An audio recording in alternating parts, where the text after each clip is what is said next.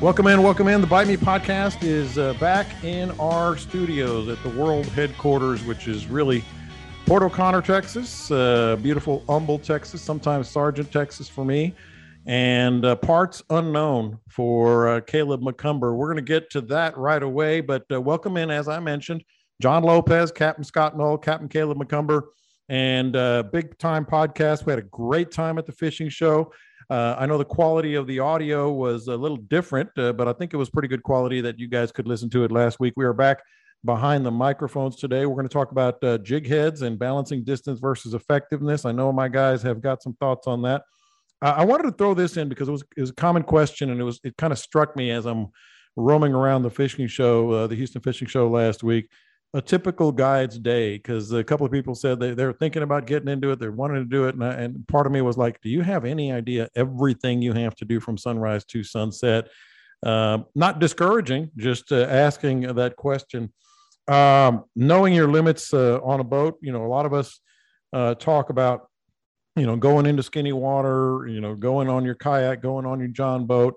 There was a really bad boat incident in Galveston that had me thinking about, we need to be serious about this, but also able to help people along the way if they do want to do that.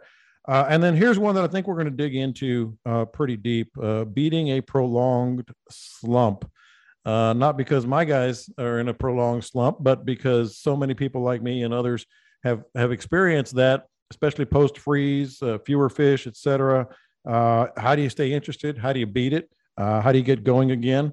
And we have a lot of questions about birds. I want to give spinning reels their due because we did talk about reels with a question we had on at our seminar, if you will, our Q&A at the boat show, but we didn't give spinning reels their due. So we're going to get into all that and more. As always, just join the Facebook group page, Bite Me, or Bite Me Saltwater Fishing. You can search that on Facebook and you can join roughly 7,500 of your friends. It's a great community. If you haven't been on it, if you are on it, we appreciate your questions and topics. You can get them all to us that way, or via Instagram at Lopez on Sports is me, Twitter at Lopez on Sports. And of course, Captain Caleb TV is available on social media as well. Just do that search, and as is Captain Scott Knoll. All right, boys, let's dig in, and let's start right here because Caleb is not at home. He's not on the water. He's someplace else. And I know it's about that time of year again. Caleb, what is going on? Where are you? And then I want to get into something that you might be throwing. And I kind of feel like I am at home here. This is my happy spot. Y'all can see behind me, got the thick, dense foliage of southern Louisiana behind me. And you've been there a lot lately. Yeah, no, I was counting up the days. I've spent over a month on the water here combined in the past year or so. Man, it's cool over here. It really is. Tournament season is basically the short answer, right? It is opening day. It's opening day. I got the Astros going. I've got this is the Excalibur Redfish League, which is proving up to be the big boy show of the redfish tournaments. We weren't sure what the turnout would be, but man, just about everybody who's anybody is here. Daniel and I, we've been working. We've been from Biloxi to west of New Orleans, all through the marsh, whatnot. I did it again. Yeah. It's been cold. It's been hot. I was freezing my butt off for the last 3 days and 25-mile-an-hour winds, and now I'm sitting here talking to you. I've got a rolling sweat. I think it's about 82 degrees. We find ourselves in somewhat of the same situation as the World Series. I'm not going to get too far off into what we've been up to, but I feel good about it. And we've got some pretty serious weather coming in. And I can only compare it to the movie Independence Day when Jeff Goldblum and Will Smith are in there. They're in the little UFO and they're going to save the world, right? And they take off and Will bounces it off every wall in the room and says, "Okay, I think I've got it." And then Goldblum looks at him and says, "All right, let's do it this time, but without the oops." No oops. What's oops? Oops. Yeah. I think Will rattled that thing and said, "Oops." And but we find ourselves in the same situation. I have deeper water a little closer to me this time, and I've met a young man over here. I met him up close and personal during the World Series last year. I saved his number, and I have put him on notice for him and his airboat to be within 20 miles of me at all times on Friday and Saturday. So long as you But don't now go we're Will having a Smith, blast. so long as you don't go Will Smith and slap Daniel at any point during the tournament. You know, just about any given tournament, if we're being fair and honest, I'm probably the one at risk to being slapped. I'm not the most fun person. You know, you come on a guided trip with me, you come do fun fishing with me. I'm having a good time. On tournament day, I am an absolute, you know, I can be a jerk. I'll openly admit it on the airwaves. I can. It gets be a jerk. intense. It does. And you know, there's from my rodeo years to my football years to my fishing years, I do not handle not doing well very well. You know, well, at least you learned something this tournament. No, nope. I don't. No. I didn't want to learn something this tournament. I want to learn how much it paid. I want to learn what it feels like to hold that check. Right. And so anyway, I posted the picture and some comments. I texted you and Scott, and as soon as I texted, I knew this would come up on the podcast, of course. But like I said, we found some areas that were pretty good, and you know, I've said it before on the show. When I'm pre-fishing, I want to catch one out of every 20 fish just to get a weight, get a measurement, you know, figure out. And I'm kind of, you know, again, it's opening day for us too. I've been out of tournaments since last October, and I am fixing my eyes to when I look in the water and I see a fish, I know if that fish is 27 or 29 or 25. Kind of reconditioning yourself. Yes. And so, you know, I do want to catch one out of ever so many just to get all that flowing again. Well, yesterday morning, I think I caught a couple that were what we were looking for. And I told Daniel, I said, all right, that's it. Put up the rods. Just put them up. We're done fishing. We're just going to look. Mm-hmm. And me being a tournament guy, that's the right thing to do. But me being a fisherman, I really need to cast at that fish when I see him. Well, the wind has not been below 25 since we got here. And I would throw that floating frog out and the wind would just take it away from me. And well, that's not even close. And so I'm digging around in the boat looking for any given piece of trash I can find. And I keep the little single serving. That little mix, I found one of those. Well, yeah, that little Gatorade Zero mix. That way you can keep them happy and healthy, right? Exactly. And so the first one, I bit the top off of it and I made myself Gatorade. And then I'm using a screw lock belly weight. And so it screws into the top of that package really well. And then you hook it just like you'd hook weedless.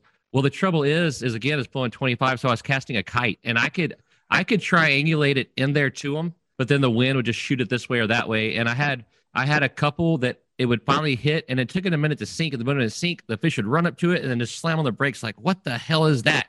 And then he'd do these 2 or 3 circles around it real fast. And by then, again, the wind's blowing like crazy and the boat would be on top of him. And so we decided to Mark Nichols at DOA and go to tuning stuff. Mm-hmm. And so I figured out that if I took the packet, I cut a hole in it, I let the water go in it to get the Gatorade powder wet, and then put it all together that I could make it sink. And dude, you want to talk about a redfish being interested in a blue and white shiny thing flipping around in the water. The first one, I finally got a shot at one, and because it had to be straight downwind from me. And man, that sucker come out of the water. And when he opened his mouth, I could see that little butthole in the back of his throat, you know? And the time stopped for me. Like this has worked. I had a hit. I had several that were real interested in it. But, you know, again, that's just me not really wanting to catch them. But, man, I got to throw that thing when I see it. I can't help but not to. I've seen guys throw chewed gum at like flounder and stuff, Scott. I don't know. I'm sure you've got a million stories, but just having some fun, maybe a competition within a friendly tournament or something along those lines.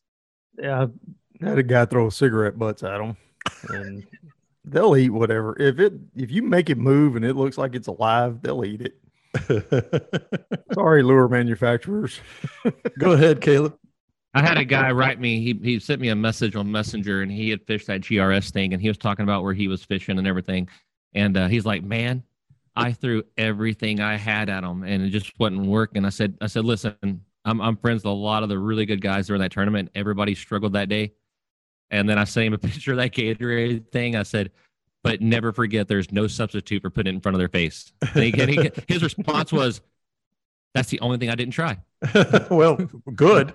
They really like Glacier Freeze, I found out. Yeah, I like that one too. When you sent the picture, I was like, "Hey, that's what I drink when I go on my jogs and act like I'm healthy." But that's good. Well, good luck. So the tournament's this Friday and Saturday. It's a 7-fish tournament. I can catch 3 or 4 on Friday, and then the remainder on Saturday.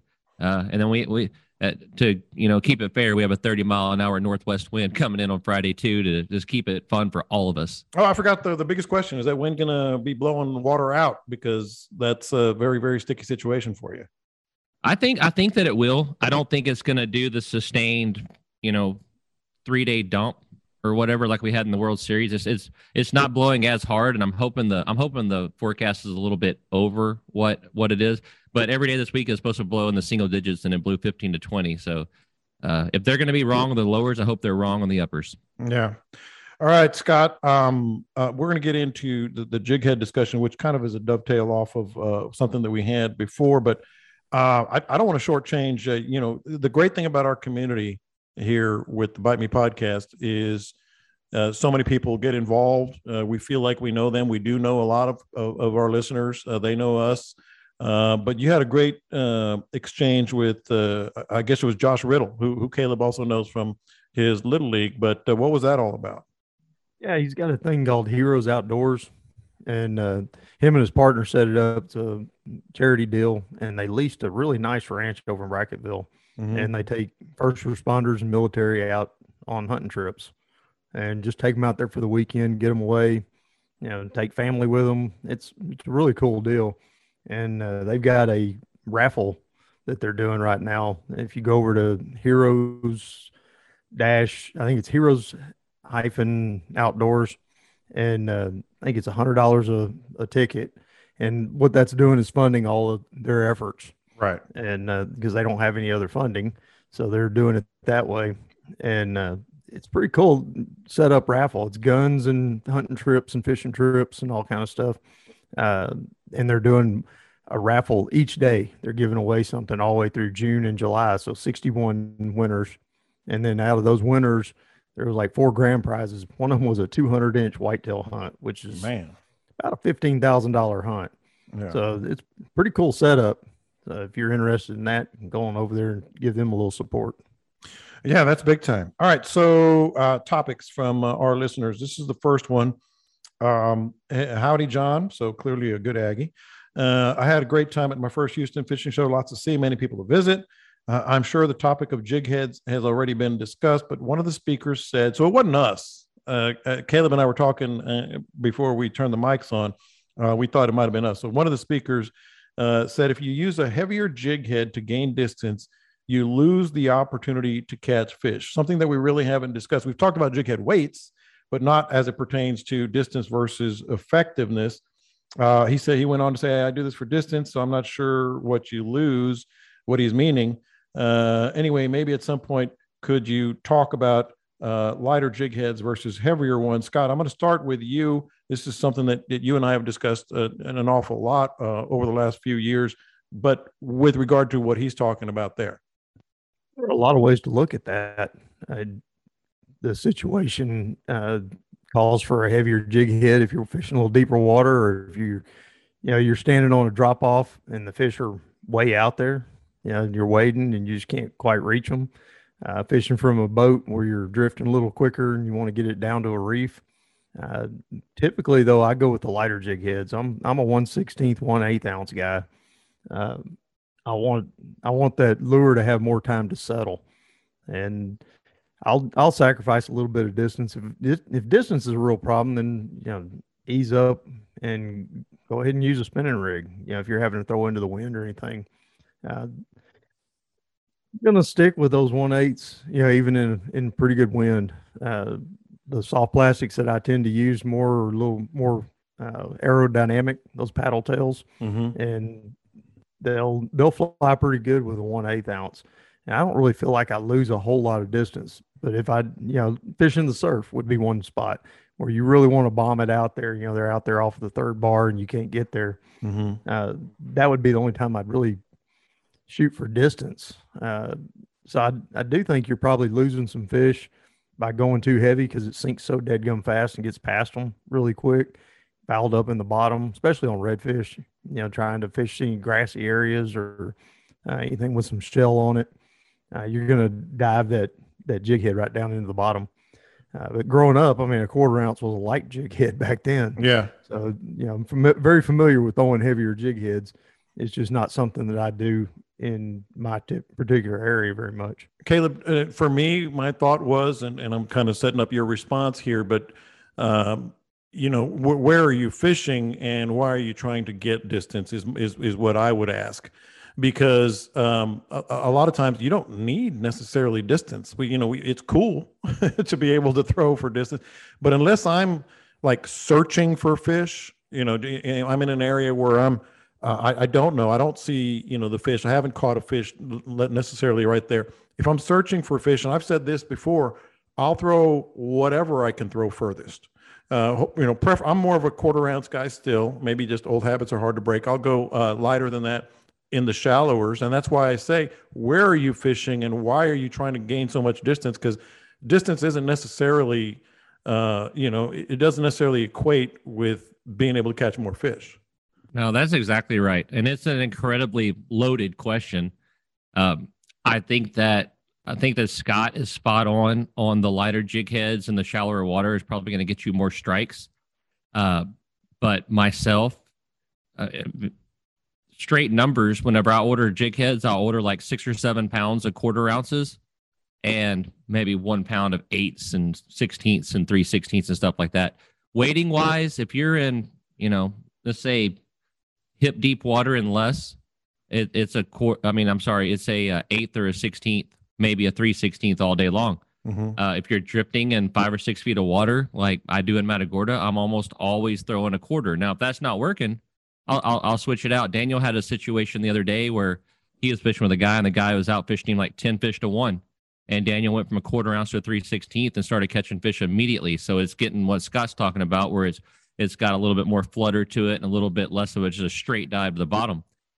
Myself, doing what I do with redfish, I'm throwing a quarter most of the time because I can really control that bait and put it in front of that fish's face. And then I've done it long enough that my retrieve and the speed that I'm reeling it and all that stuff, I got to figure out something besides whatnot, because that fits so good right there. Go with it, man. You got to embrace your brand, baby. But I figured out the cadence and whatnot to keep that lure up, right? And it's the same way. It's kind of like saying, hey, somebody told me if I'm throwing a medium light rod that I'm not going to catch fish with it. It's extremely situational.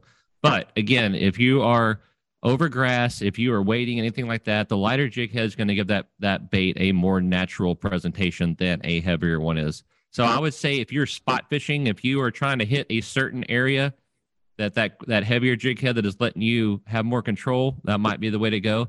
If you're fan casting a flat or something, then probably the lighter one is the way to go. And Scott, I want to get your thoughts on what I mentioned to Caleb.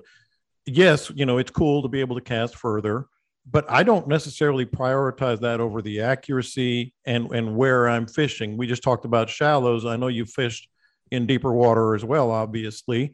It's more about, okay, where do I need to put this bait like right now? Now, sometimes it's out of reach, and so you do have to kind of, heave it, but it's really more the accuracy and the depth of the water you're fishing, correct? Right. And you got to deal with wind.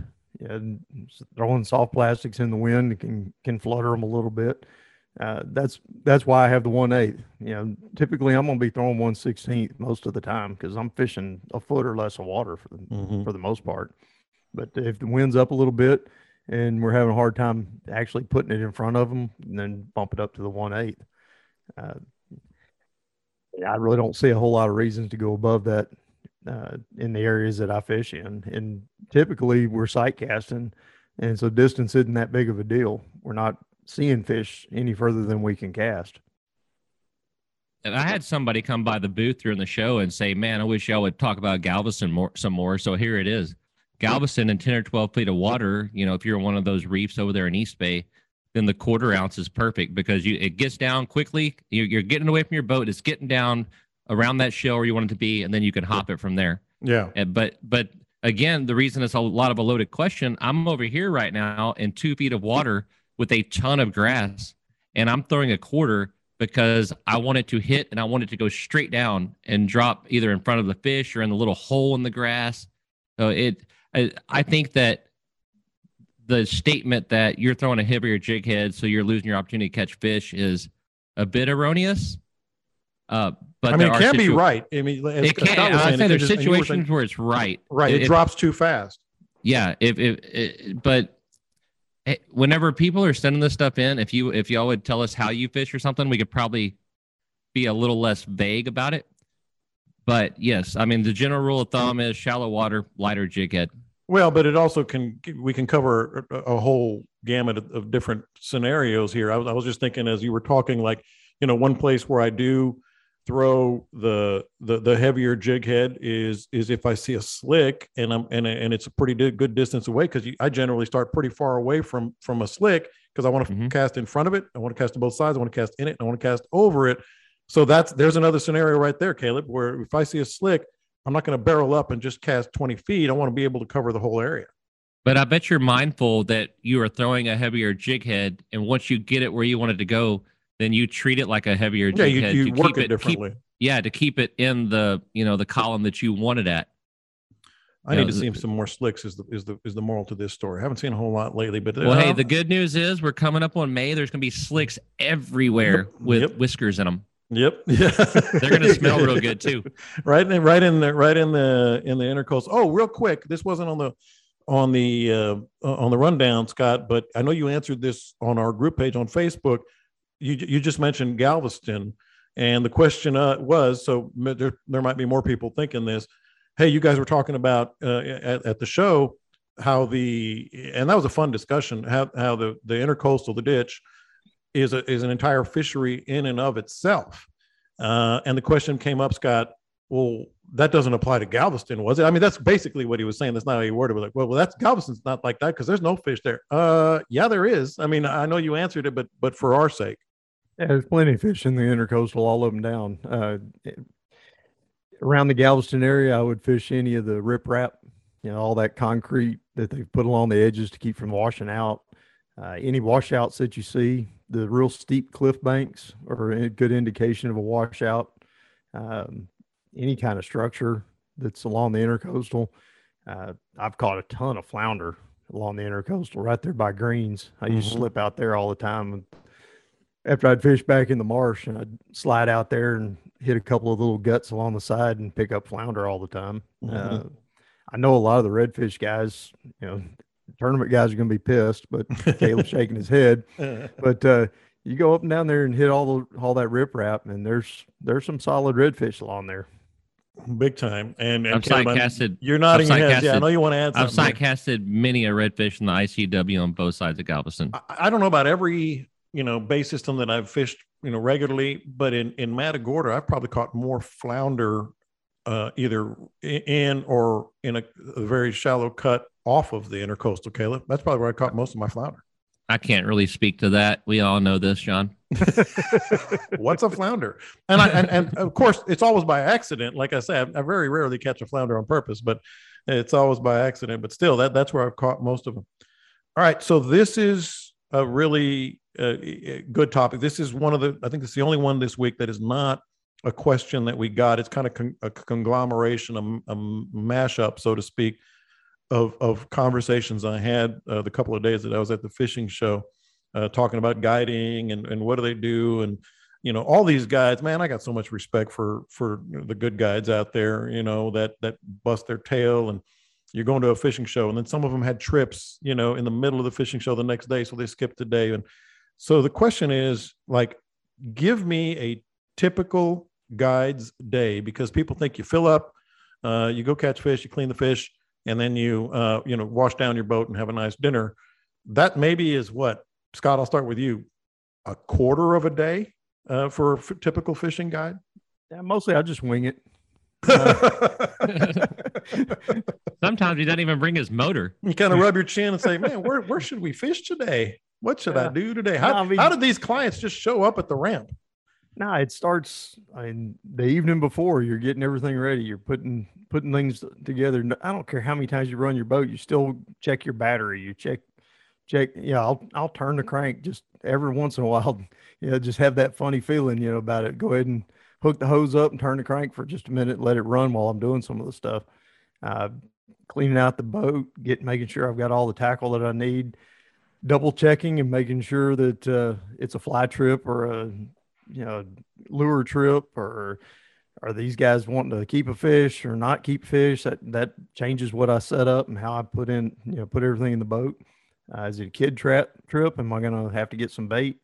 There have been times when I showed up, I hate to admit it, but I showed up and said, "Hey guys, y'all ready?" And they're looking at me like I'm crazy because I've got a bunch of heavy duty rod and reels in there to go on a tarpon trip. And they were really wanting to go fly fishing for tarpon that day.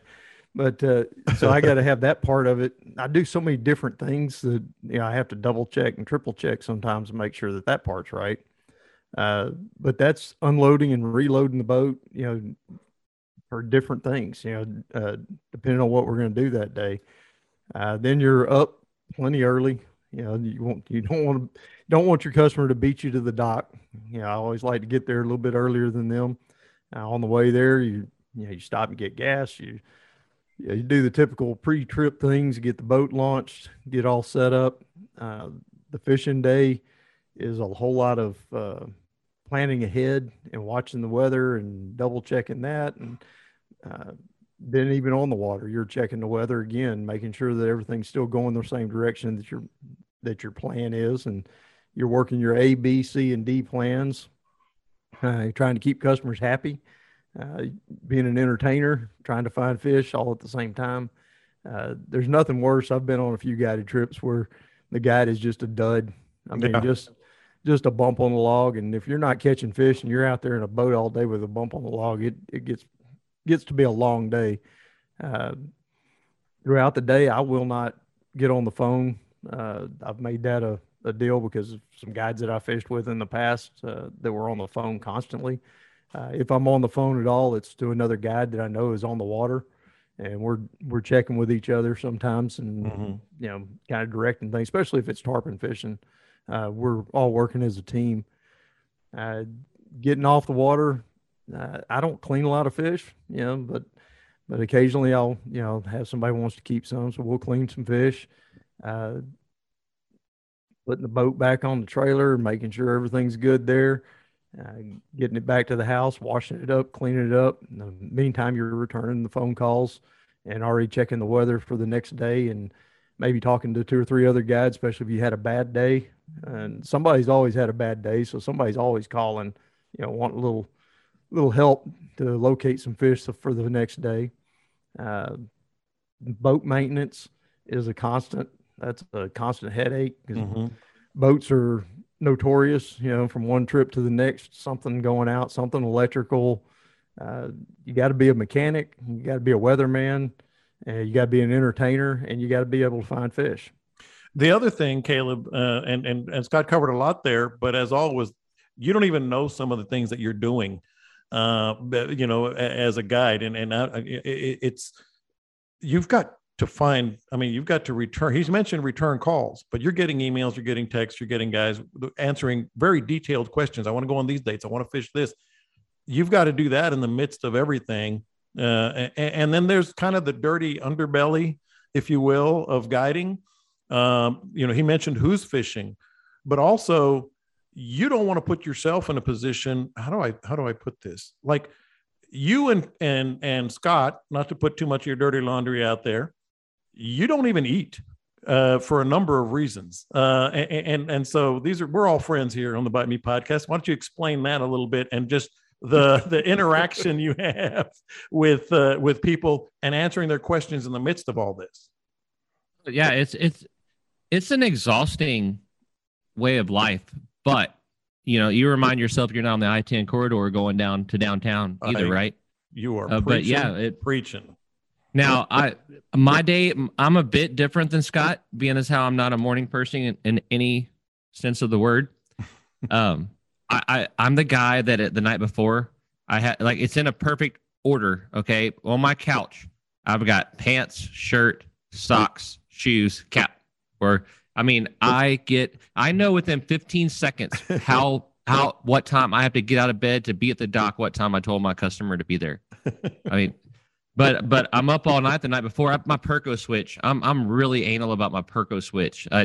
If we go fishing and come in at noon and we're not going to go back out until 3, I'm going to turn off that Perco switch, and I bet you I go check that 10 times every night. But as far as beating customers at the dock, I can't say I'm real good at it because they'll call me, hey, what time you want me there, Cap? Oh, 7:30. All right, cool, Cap.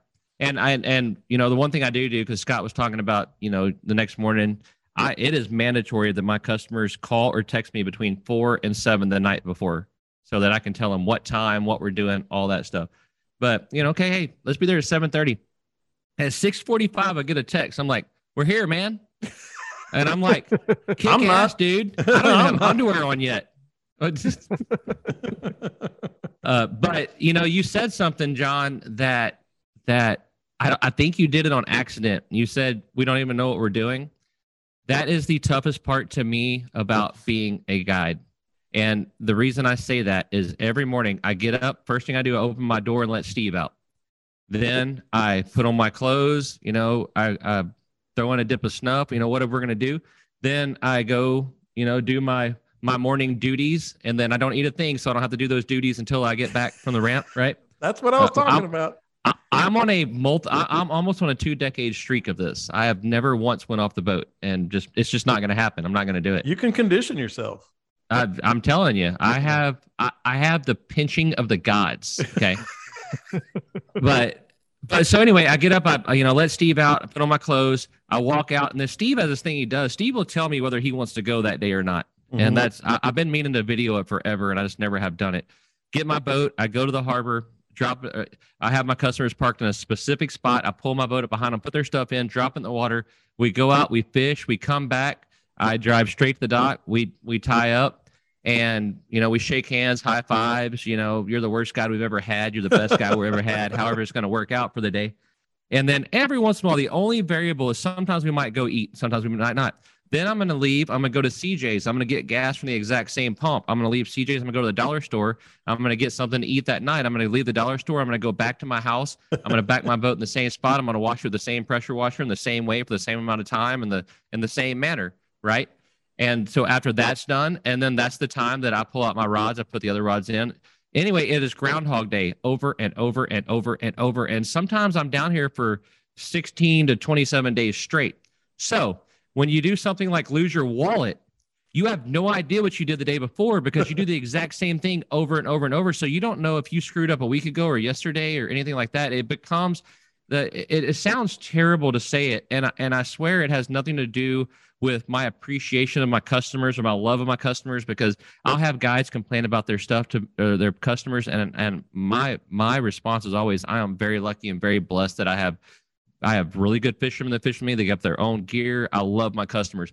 But and when I get done with 20 days, I can remember maybe 3 or 4 of you. You just go. You've told us that, yeah. Yeah, you just grow into this grind, and it's an exhausting way of making a living, but it's a very cool one at the same time. But Scott, Caleb said something there that was just awesome. It has to be something that you not think you love, but you absolutely love, because you have to love watching other people catch fish. Mm-hmm. Yeah. I mean, there's a whole bunch of guys that get into guiding. I hear it all the time. Man, I can catch fish. I can catch fish on any conditions. Can you make somebody else catch fish on any conditions? Mm-hmm. And that is a huge, huge part of it that a lot of guys never consider, because you get all kinds. I mean, you get great customers. You get the ones that can drop it in a teacup at 30, 40 yards, no problem. You also get the guy that's going to hook you 3 times during the day. Yeah. So you got to take the good with the bad on that. And the other thing, go ahead. I can honestly say I have a couple of customers that, God, I love them, but I can't make them catch fish. Mm-hmm. But man, we've got jokes and stories for days. And I'll very rarely fish on a fishing trip. If it's me and one other guy, or if we're drift fishing or something like that, yeah, I'll fish. But I very rarely even pick up a rod. There's multiple reasons, like Scott said, I'm way more into watching somebody else catch a fish. I am way more into it. And to the point that I don't want to risk reaching out in front of you and catching that trophy fish that you were after, or that any kind of fish that you're after for that part. But like Scott was saying, and I'm saying, it's an exhausting way of making a living, and our shoulders and elbows and wrists and everything would be done if we did it day after day after day after day. And you two guys have refined it because you're established enough that the type of guiding that you do is not only fishing, which you have to absolutely love, as I mentioned, but the exact fishing that you love. Like Scott, you could go out and catch 50 trout probably with just a little bit of scouting and research, but you like to do something else, and so that makes it even better for your customers, makes it even better for you. You can pole, you can go catch tarpon in the summer, and same thing with Caleb. Caleb's a teaching guide for the most part now, but you do exactly what you want. In fact, Caleb, I'll start with you on this because you finally realized, what, I love to do this, but I want to love it even more. And so you've kind of transitioned away from good old fashioned just bay guiding. I would say 4 times a month I get a message via Facebook Messenger of somebody saying that they want to be a guide. Are there any tips that I would offer them? And I'm great with it. I love to help anybody I can, as long as they're respectful back and forth with me. I'll do anything I can for you. And the number one thing that I always say is start off doing what you want to do.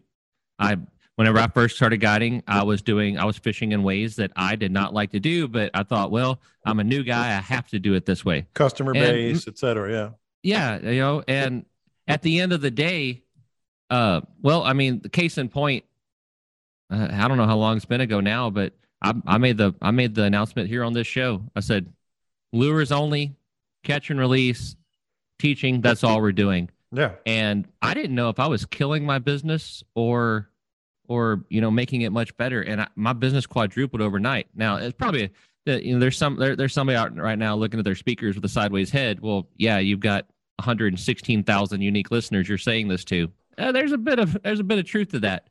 But if you want to last in this thing and you want to love it and you want to get up and just be happy to go to work every day, fish the way you want. I like wade fishing for trout. I absolutely foam at the mouth and I am bouncing off the walls and so happy to go fishing if we are going to look for redfish that we can see and catch. And Scott, go ahead, Caleb. And so, and that's where we're at now. I'm getting rid of my real big boat. I'm getting another one, but I am getting that skiff specifically because that's what I like to do day after day. And I'm going to have just as much fun on the platform on the back of that boat without a rod in my hand because I can see that fish. I can call it out. I can get all pumped up with my customers, and that's just it. Anything you do in life, if you love it, you're going to do okay with it. It's right. That simple. Right. And Scott, that's kind of what I was going to, kind of wrap this part of the discussion up with is, you just mentioned you love watching other people catch fish. I think, and I've been asked, over the years, as much as you've been on the water, why don't you guide? Why don't you guide? I don't think I could handle the pressure of putting other people on fish. And that's a big hurdle. First of all, I'm at the point in my life where I don't need, to do that. And I want to just fish with friends and fish on days where I don't have to get, beat up because I do like the bay fishing. And sometimes on the bay, it's hard, it's rough. You're bouncing. It's muddy. It's whatever.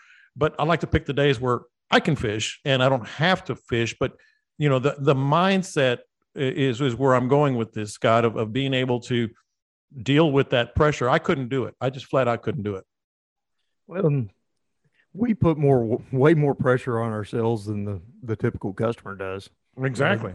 And that's when I finally relaxed on guiding, is when I realized that these people are just really happy to be out on the water. They're looking at the birds, they're looking at the fish, we're seeing fish and things are just cool, and they really enjoy that. Once I got over that hump, I can tell you the first few years, man, I mean, my stomach would be in a knot. Yeah. If I wasn't on fish and I couldn't find fish, and my God, what am I going to do with these people all day? And then eventually it kind of came around to, they're not sitting in traffic today. They're out on the water and they're enjoying themselves. And so I just try to make it as enjoyable a day as possible. We're in the entertainment business and we get them out there and entertain them.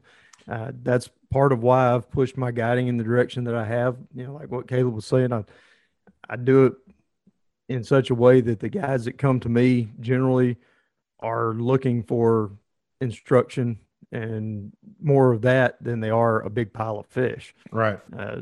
Everybody knows when they're coming out with me, it's not about, stacking them up at the dock. That's not what we're going to do. And so with that, a lot of that pressure comes off, but there's still a ton of it. When you're having a bad day and you're just not seeing fish and things are getting a little tough out there, it gets a little testy at times with me. Yeah, I want you to catch fish more than you want to catch a fish. Yeah, yeah. And the funny thing is, I think I might have told Scott this story off air, but I took out a friend of mine from Channel 11, Brandy Smith, about a year ago, and it was, I hadn't really fished with her and her daughter, and I was like, I got to find fish, and I was feeling that pressure because I do charity stuff, and I feel like I'm losing my mind if I'm not finding fish. And so I finally put, we were casting lures a little bit. I was showing them how to do it. Then I finally put some shrimp on just to get a tug, just get something, They caught a stingray and like 4 hardheads, and you would have thought it was Christmas morning. I mean, and it kind of resets your whole logic. They're like, this is the greatest day. It's beautiful. We caught some fish. I'm like, okay. I was like, oh, okay. That sounds like fun to me. Then it was mission accomplished. You know what I mean, Caleb? I mean, remember back when you first got into this, when you were excited to drive through the locks and see that, and you were excited to see a barge, you're excited to see a pelican. You got to remind yourself that a lot of people are that way. Just don't make it boring. Don't be grumpy. Like Scott said, don't be on your phone all day. There's been a couple of times a bill collector's called while I was on a trip. I'm like, listen, dude, I got to answer this one. I got medical bills, and this one seems serious. But, at the end of the day, it's just, let's go have a good time. Yeah. Why did people listen? If we were a bunch of grumpy old farts on this show, just, groaning and grumping and not having any fun and laughing, people wouldn't like the show as much. It's the same thing with fishing. Give me a reason to smile, entertain me today. And, we really like to catch some fish, but, it doesn't always work. The good thing is we all have a lot of stories. So you always got the stories in your back pocket. One of the days that really brought it all home to me, I had a guy that showed up. Fishing Tackle Unlimited used to send people to me all the time. People come to Houston on business, and you got to go by Fishing Tackle Unlimited, biggest fishing tackle store in the country, so they would go by there. It's a destination. And then they'd have a half a day that they could fish. And this attorney came in, and he was working some big case back and forth between New York and Houston. And he had like 4 hours that he could get out on the water. And I'm thinking, okay, well, that's not much, but we'll make something of it. And we take off, and we're fishing right around Texas City. The marsh right outside Texas City, all the refineries, all that stuff on the horizon, I-45, all the traffic noise and all that stuff. Not the most scenic that we've seen on the water. No, nothing like what I like to get into, Yeah. And he was just kicked back and just relaxing. He said, man, this is so peaceful. I can't believe y'all have all of this right here that close to Houston. This is the wildness of this place this close to town. And I'm sitting there watching 18-wheelers go by on the causeway thinking, man, if I had about 8 hours with you, I could take you some places and get you lost. That's right. But it opened my eyes a little bit. He's used to being in Manhattan every day, listening to cars honking and not seeing any kind of wildlife or anything like that. And so we kind of have to readjust ourselves a little bit and realize not everybody gets to see everything we see all the time. And my big takeaway before we move into beating a prolonged slump, which I don't know if that coincides with being a good guide or not, but,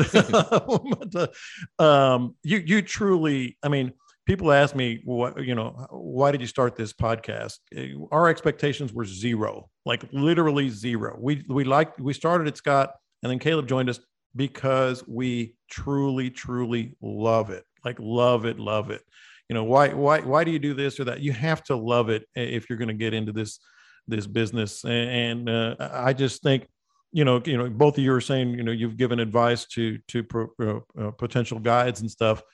You just got to love it. I mean, I think that's the easiest way to put a bow on everything. And then all that other stuff, every time I'm in that traffic on 59 over by Minute Maid Park, driving to Greenway, and I'm in an hour long commute or longer, I'm like, man, I'm going to be in the water in 2 days. I'm going to be in the water in 1 day, one more sleep, and I'm going to be on the water for 3 straight days. And so that's kind of what keeps you going. That's what we're talking about here. All right. So, and now for something completely different, as they say on we're talking about being great guides. This is a question that we got.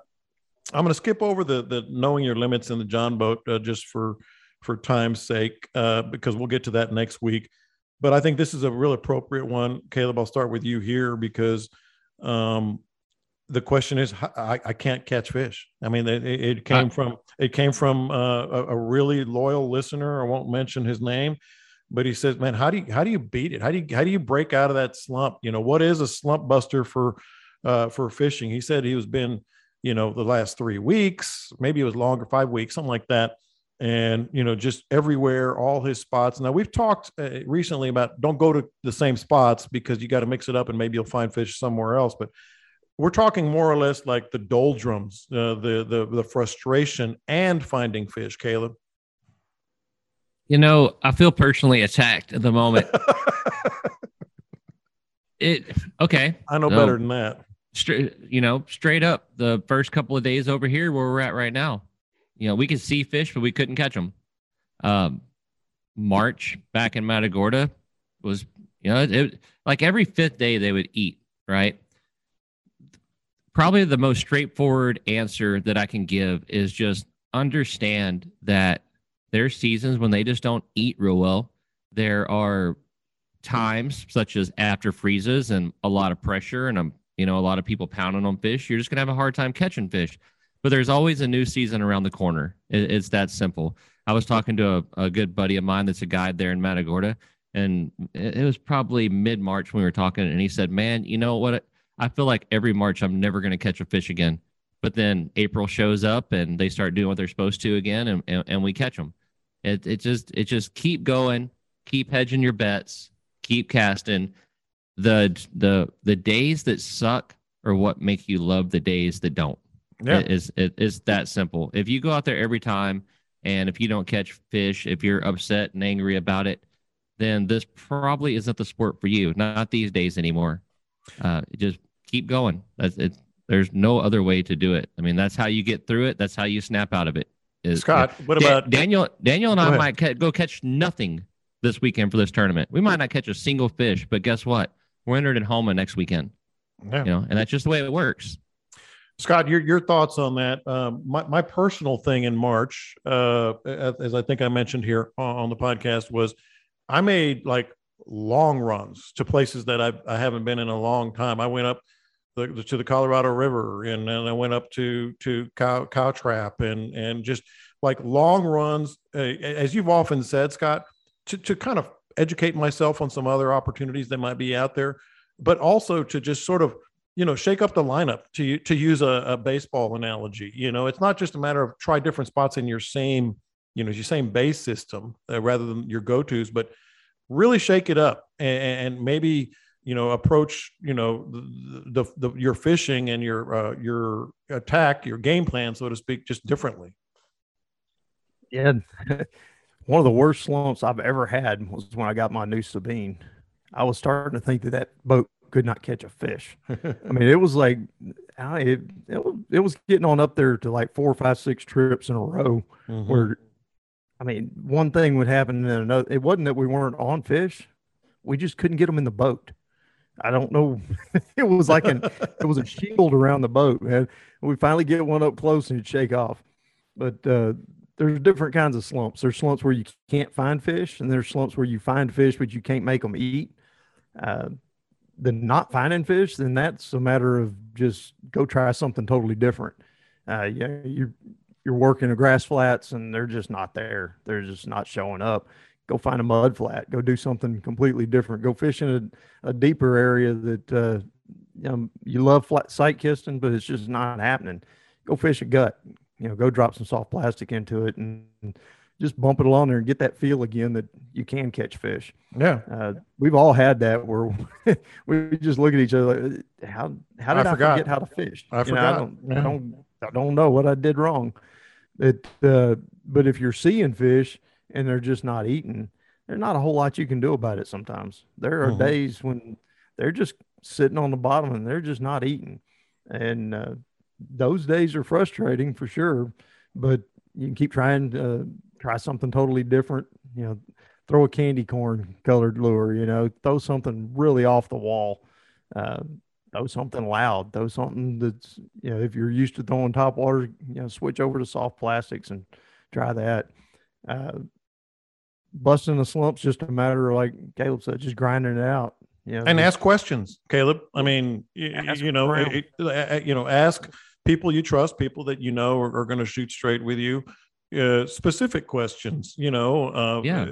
Some people get offended by that, but if it's you, or if it's Patrick, or if it's Scott, I would flat out expect the right answer. If I said, "Man, what are you throwing?" Or what depth are you at? I mean, people you trust is a big part of this too. Oh yeah, I'll ask Pat where he's fishing specifically. Yeah, just put all those prerequisites in one question. Hey Pat, where you at? Okay, cool. Where you standing? All right. Now, what are you throwing? Now, let me ask you this: do you have room for 4 more beside you tomorrow? Where are you standing? Drop a pin where you're standing. I want to stand right there. But that also another thing that does too, though, when you do reach out, sometimes other people will tell you, "I ain't catching them either." Yeah. And that helps. That helps make you feel a little bit better when you get back to the dock and you realize, hell, nobody else caught them. That's feeling pretty good. One of the ways, except when Caleb rubs it in when I said that a few weeks ago. Yeah, man, I couldn't find him anywhere. No one was catching. Hell, you made that public on your own accord, sir. You must have been the only one. One of the other ways to do it too is to look around on a busy weekend or even just a regular day. If everybody's moving, all the boats are up and moving, ain't nobody catching anything. You see somebody's barreling one way, you see another boat barreling the other. You're like, all right, there's something going on here that ain't great. That's definitely the case. So I want to get into giving spinning reels their due, but you mentioned, I want to mention a couple things here because we talked about the fishing show. Caleb, thank you for selling that OG sauce. You did a bang up job. But also there, Deadly Dudley had the raffle for the golf trip. They have the raffle with the golf trip, and I'm working on a golf trip with us, including you two as well. I think the timing is going to be a little different, but Paul told me that he was going to get you guys out there at some point. So you go to Anglers Anonymous, which, by the way, he's got some OG sauce there too. I think you stole one, didn't you, Caleb? He's short one bottle. Yeah, he's short one bottle, so I won't charge him for that one. They have any Deadly Dudleys you buy there. You're going to get entered into that raffle to play golf with us for every packet you buy. Definitely want to mention that. So drop by Anglers Anonymous, and then of course we saw Knock and Tail and Wade Wright out at the fishing show. I was trading texts with those guys. Those guys killed it, which is awesome. And if you didn't hit anything on those, you couldn't get you couldn't get everything you wanted from Knock and Tail and Wade Wright. He still has those 5-inch and those 3.25 inch. Wade Wright they both still have the Bite Me 20 combo. So you use Bite Me 20 on the respective websites. For Knock and Tail, it's mycoastoutdoors.com. Use the promo code Bite Me, BITEME 20, the numbers. Same thing, coastalfishinggear.com with Wade Wright, BITEME 20, the numbers. I just want to give a shout out. Last thing regarding the fishing show, had a real fun discussion with Ed and everybody over at your DOA booth. I know you were dog ass tired, Scott, but he's just a real good dude. I've talked to him a couple times. We've had him on the show, but it seems like they got a good thing going on over at DOA. How'd you guys end up doing? I know it was hot and heavy when I was there. Oh, we were smoking it. Every day was just hand over fist. The fun part of that show though was all the listeners coming by. Yeah, and just, hey man, I love the show. Hey, yeah, I love the show. It was absolutely constant. And at one point, Mark Nichols, the owner of DOA, is standing there. He just shook his head. He says, "Man, I think everybody at the show listens to y'all." Yeah, which is really pretty cool to have other people notice it, acknowledge it. Yeah. And they absolutely notice. Caleb, how'd you end up doing? I sold so many otter stickers. Like, oh yeah, holy smokes! How about the Hands Up Otters T-shirt that you posted? Yeah. No, it was fun. There was a lot of participation in it. I've told some people, all right, guys, let's go on to the next topic and settle down on the otters a little bit. I did. I bought 3 cans of Beanie Weenies because over here there's always otters jacking around at the boat docks, and I have not seen a single otter over here. They've all been shot. That's a bit harsh, John. Damn, man. But yeah, what was that line in that video? So anyway, I started. What did he say? Yeah. So anyway, I started blasting. Yeah. So anyway, I started blasting. Yeah. No, I haven't seen a single stinking otter over. Well, now I've seen a lot of 14-foot alligators, so maybe that has something to do with it. I'm sure that. But yeah, we sold 12 cases of OG sauce and how about that? Some Lost Sparrow gear, and and like Scott said, the stickers. What they did was they made it financially available for me to be there, buy a lot of baseball gear with that stuff. It was a good contribution all around on the stickers. But man, it was nice to meet everybody, and I hope everybody feels completely able to come up and just talk and hang out and tell stories. I've got at least 2 that y'all probably haven't heard yet. Hit us. It's a great deal. No. I mean, like, if you come talk to me, I've probably got 2 stories I haven't told you already. Okay. And you mentioned the pictures on, you don't clean a lot of fish, Scott, and all of the pictures on the whatever at the ramp, the cleaning table. We're going to hit that next week with Captain Dean. Always fun.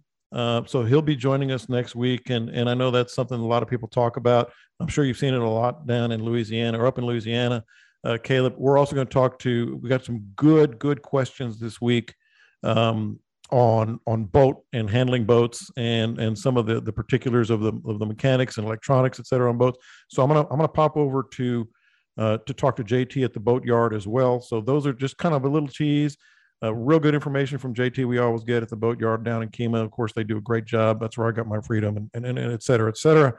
But Captain Dean, just before we get into the spinning reels, what is he saying right now about the lower coast and where he is, Scott? Because I haven't really texted with him in a while. Are they having those prolonged March slumps as well? Is it still a little bit of hangover from the freeze? What's the latest down there? He seems to be doing pretty good. They're catching a lot of oversized reds, which is one of the things that he's kind of a little wound up about right now. We'll get to that. Tune in next week. Yeah, tune in next week. Dean was a little wound up. He called me, and it was about a 45 minutes of Dean talking. And, that's rare. No, it's not rare. Dean was just he was on a roll, man. Mm-hmm. He was pretty wound up. And he wanted to get on here this week, but they're selling their house, and he's got a closing this afternoon, so he couldn't slip in here. But he's going to come next week. Yeah, we'll save it for next week, but I've been monitoring the same situation. And it honestly is heartbreaking to me, if we're being honest. So back to the boat driving thing. So Daniel has this boat that runs like 85 miles an hour, right? Mm-hmm. And on day one, I got in my mind that I wonder if I can spin this boat out. Like, I wonder what it feels like for this boat to let go. That's not what crosses my mind when I get on a boat. Yeah, well, I mean, so I'm the boat driver at all times, and there's situations during tournament day that, things happen where I need to know how this boat's going to respond. And so in a couple of corners, I tried to spin it out. And I didn't say anything to Daniel about it, but I really oversteered it, overcorrected, did some silly stuff on the throttle. And, I got the feel for it. Well, man, that night, I felt as insulted as I could ever feel. Daniel, we're sitting here because Daniel and I will sit around, drink a couple of beers every evening. And as Daniel's found out at 9:00, I'm done. I'm gone. It's bedtime. But he told me, he's like, man, over the next couple of days, you're really going to have to get the feel for this boat again and learn how to drive it. I looked at him and said, say what? He said, man, you took a couple of corners and, that it just wasn't real good. And I'm okay. All right. Okay, buddy. It's a challenge. The next day, I think I made 3 90-degree turns at like 48 to 50, and I would just look at him with a smirk on my face while I was doing it. And he was like, okay, yeah. White knuckling it. I was trying to find out what it feels like to wreck your boat, dude. I mean, give me some slack here. You know what? I every once in a while I try to point this out, and I'm gonna do it right now because you just left me the opening there, Caleb. We always love to have a good time with you. You give yourself a hard time. You just did, trying to wreck the boat, etc. People that fish that are thinking of fishing with you and a teaching trip. I am here to tell you, the guy it's like those TV commercials with the cars. These are trained professional drivers. Don't try this at home. And maybe I should ask Scott about this because we all give him a hard time, but Caleb is about as good on that behind that wheel as you can get. And so, people always give you a hard time. I've been on some skinny water adventures with you here and there, and I've seen you from my boat, and I'm like, I would never do that.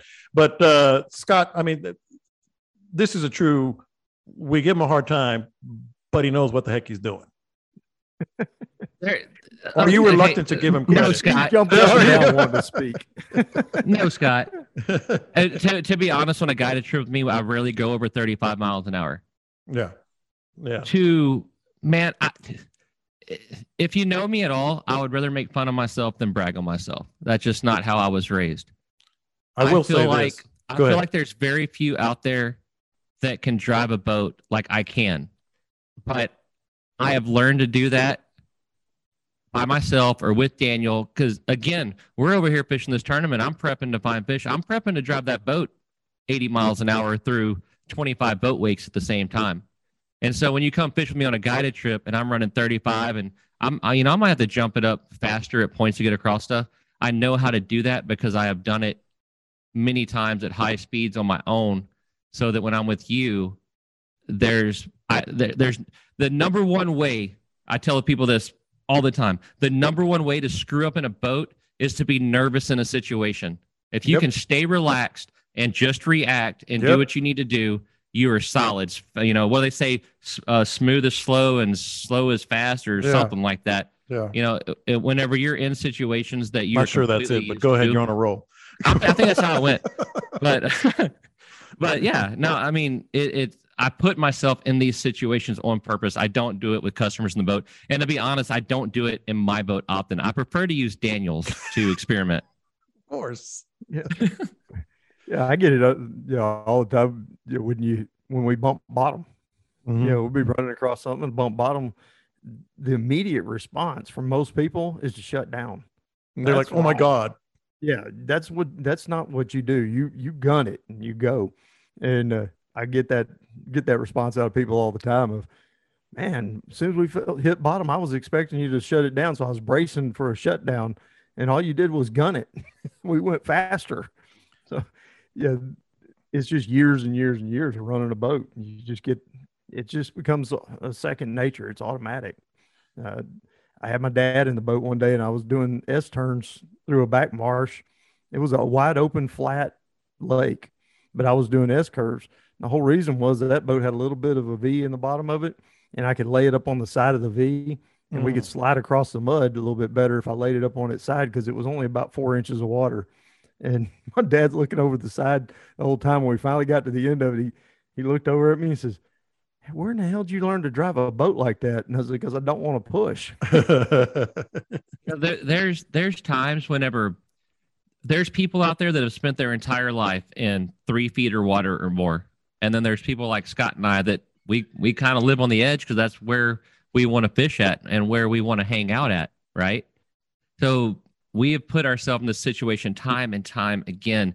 And a lot of Scott had some customers come with me a year or two ago. They show up wearing hard hats and yellow safety vests. That's what they did. And that's why we like giving you a hard time, but we also like to clarify every once in a while. But when it's time for me to sell my boat, people are like, "No, come on, man." I'm like, dude, I mean, this is all in fun, right? But yeah. The funny part is there's some people that show up and they have like all the confidence in the world because they believe what we're saying right now. I took a lady, her and her son, she had never caught a fish on a redfish. I was like, I have got the place for you. And this particular spot is terrifying to get into. And man, as I'm running across it, I feel my boat. I mean, I'm bumping for half a mile. And I get there and I finally shut down and I'm white knuckled. I'm like, "Oh boy," in my head, I'm like, "Oh my God, that was close." And she looks at me and she goes, "Man, Scott was right. you're not nervous at all, and I'm having a panic attack. And you're over looking here. cool. You're trying to look cool. Yeah, there's a couple of times I'm like, all oh the time. boy, that was close. Do it all the time. Yeah, a piece of cake. And I fall in between those two, thankfully and willingly. I'm not the guy that just stays in 3 feet of water, but I sure don't do what Caleb just did. Although with this new boat, with the Freedom, I've been getting a lot more daring. All right, so we're gonna have to pass that run that we made with Caleb. Where we zigzagged all through the marsh. Yeah. You made a couple comments to him. Damn, I did that with a couple of customers one time, running in the back end of way in the back of a marsh. And I'm talking about bumping the sides, hitting the grass on the way in, ping ponging off of it and zigzagging. But I had to keep it up. That was the only way to get in there.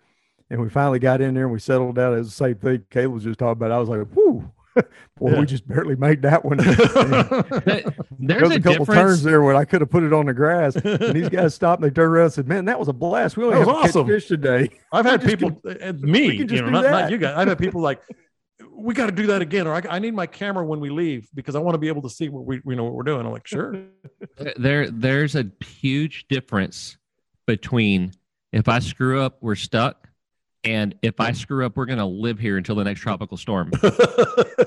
There's a big difference between those two bodies of water. Oh, my gosh. All right. Well, we've got plenty of topics for next week. We got Captain Dean. We got the Boatyard JT. We got the spinning reels are due. Didn't have a chance to get to it, but this was much more fun. We will. Additional information on birds, knowing your limits. We'll talk about that John boat accident, all kinds of cool stuff. But in the meantime, ScottKnollPhotography.com for Bite Me gear. If you want to represent, not just on the Facebook group page, you can buy some hats and buffs and shirts and all kinds of cool stuff there. And always, I want to mention Captain Caleb TV. You always have something going on. You got some plans for maybe a little Dovetail podcast in the future. We'll get more details on that. Or do you have anything you want to say right now on your other adventure there, Caleb? Well, no, we're going to keep it kind of quiet for now. I've got some really cool guests signed up, and we're all of us are going to be involved, and I think it's going to be really cool. It's a completely different format from what this is, but I don't want to teach anybody anything. I just want to entertain people, which is going back to what we were talking about earlier, right? Yeah. I think it'll be cool. But we're gonna get it shaped up a little bit more before we start talking about it too in depth. As far as Captain Caleb TV, I had all the intentions in the world of doing a lot of videoing over here, but the wind will not stop. And the last thing I want is to release stuff on YouTube that's got the wind noise all the time. I've had a hard time with that. I got another week in Homa next week, so maybe we'll get some stuff recorded. Just take some pictures and videos when you're on the stage lifting that trophy. And Captain Scott, you're getting close, man. I can see that glimmer. You don't have that 1,000-yard stare anymore. Those dead eyes, like in Jaws, like doll's eyes. You're getting ready to fish again. You're getting ready to get in your brand new 26-footer. Yep, I went over and hung out with Chet for a couple hours the other day, looking at the new boat. They got the plug now. They're getting ready to make the mold for it. Beautiful, absolutely gorgeous boat. I got to talk to the guy who's building it, and we hung out for a while. We discussed everything about that boat. Looks really cool. As far as the shoulder goes, I'm going to ease back in throughout April here, probably going out for like 1 or 2 hours, kind of like doing PT, but on the water. And I don't want to take anybody out because I'm not sure how long I'm going to last. Yeah. But, if I do an hour, 2 hours polling here and there and just get eased back into it and make sure everything's still working right and honestly get back in shape. Sure. You're talking earlier about how hard it is on a guide's life. I've been living this somewhat sedentary lifestyle for 6-8 months now. Yeah. And I'm not so sure how quickly I'm going to be able to slide back into the full-time guide role. So what I'm kind of kicking around too is May running some half-day trips. Oh, good. And just do it like every other day, half-day trips, Monday, Wednesday, Friday, or something along those lines. And just kind of spring training. Good deal. Well, that's the right time of year to do it. All right. Scott always has to one-up me, man. I got that badass Freedom Warrior. He's getting that 26 Freedom General. I mean, come on. You always got shallower. It'll run faster. It'll float shallower. We know. It's an awesome boat. Yeah, it's shallower than mine, and it's bigger than mine. We and know, I bet he, Scott. And I bet he paid less than you. No, I hope not. And it'll be prowling the beachfront. It'll be able to get up real skinny. He says that a 26-foot boat will be able to float in 8 inches. I've had that discussion with him as well. Chet Moore and Pooty were talking about over at Freedom Boats in Port Lavaca. I love mine. It's the best I've ever had. I can't wait to get on yours. In fact, I'll be a guinea pig. You want to go out there? I don't care if we catch anything. You know that. Well, I'll drive over to Port O'Connor and hop on with you when you get it. But other than that, man, thanks for joining us. Really fun episode. We already talked about next week. So what would Scott do? What would Caleb do? Man, where was my head? This podcast is going to go a little long, but I'm sure people are going to appreciate it. Scott is looking at all his numbers and figures and such. Caleb, I know you're plugged in with everything going on East Matagorda and maybe south of that. What would Caleb do this weekend? Weather looks it's hot right now, but it'll be a little cooler. The wind's going to be, I think, pretty cooperative. What would Caleb do if he were going out this weekend? Let me ask you this: what's the tide levels over there, Scott? John, somebody tell me the tide level. Well, about a foot high. Okay. A foot high. I'm going to be up against the grass looking for wads of shad and or glass minnows, anything small. I'm going to be the places that have been shallow for the past 2 months, and that water is going to be warming up. That's all I'm going to be doing. And over here in Louisiana, over in Texas, I'm looking for those big tides to come in, the fish to push up with them and be eating on the small stuff that's hatching right now. He mentioned shad. It's a good time. They're starting to get bigger, Scott, huh? Yeah, I saw a few pictures over the last week on Facebook, people taking pictures under the green lights with just swarms of bait fish. You see those little, all over the place. Yeah, they're starting to show up. But Caleb, there's a problem with your plan because that northwest wind is going to hit Wednesday, also tomorrow evening and on through Thursday, and lighten up on Friday. So the water's going to get pushed back out again. And then turn around, we got a south wind on Saturday, so it'll be rising. So I've got a funny feeling it's going to get really low for a day or so, and then it'll push back up. If you're going to try to get out this weekend, try to take Friday off. Friday's less than 10 and kind of variable. We'll have some lower water. That'll concentrate the fish a little bit on some drop-offs for you, deeper cuts, drop-offs. Saturday, it's going to pick back up out of the south. And that water's going to be rising, so they'll be sliding right back up on those flats. They're not going far this time of year. You're not going to get it's a cold front, it's a cool front, whatever you want to call it. It's going to push water out, but it's not going to drop temperatures any. Now Sunday, plan on being back at the house on Sunday. Yeah, plan on being. I saw that. Sunday's 25 gusting to 40, so we're right back into springtime. I apologize for entering a tournament. But hey, listen, 116,000 unique listeners last year. If everybody can put up some kind of a wind block and help your boy Caleb out and knock some of that stuff down before it hits Louisiana, that would be fantastic. Go in your sailboat. To knock the wind from getting there. I would do it for you. Yeah, you would. I know you would. All right. Well, good luck, Caleb.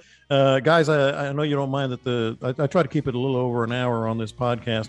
Yeah, we got away from you. You got away from us a little bit, but I don't think anybody minds. It was a really good discussion. Y'all have a great weekend. Do what Scott did. Do what Caleb did. I am going to be knocking off early on Friday to get out on the water in the evening, Scott. So that's going to be hopefully my game plan if I can get out of here. And other than that, catch them up. Have a great time, and we will talk to you next week.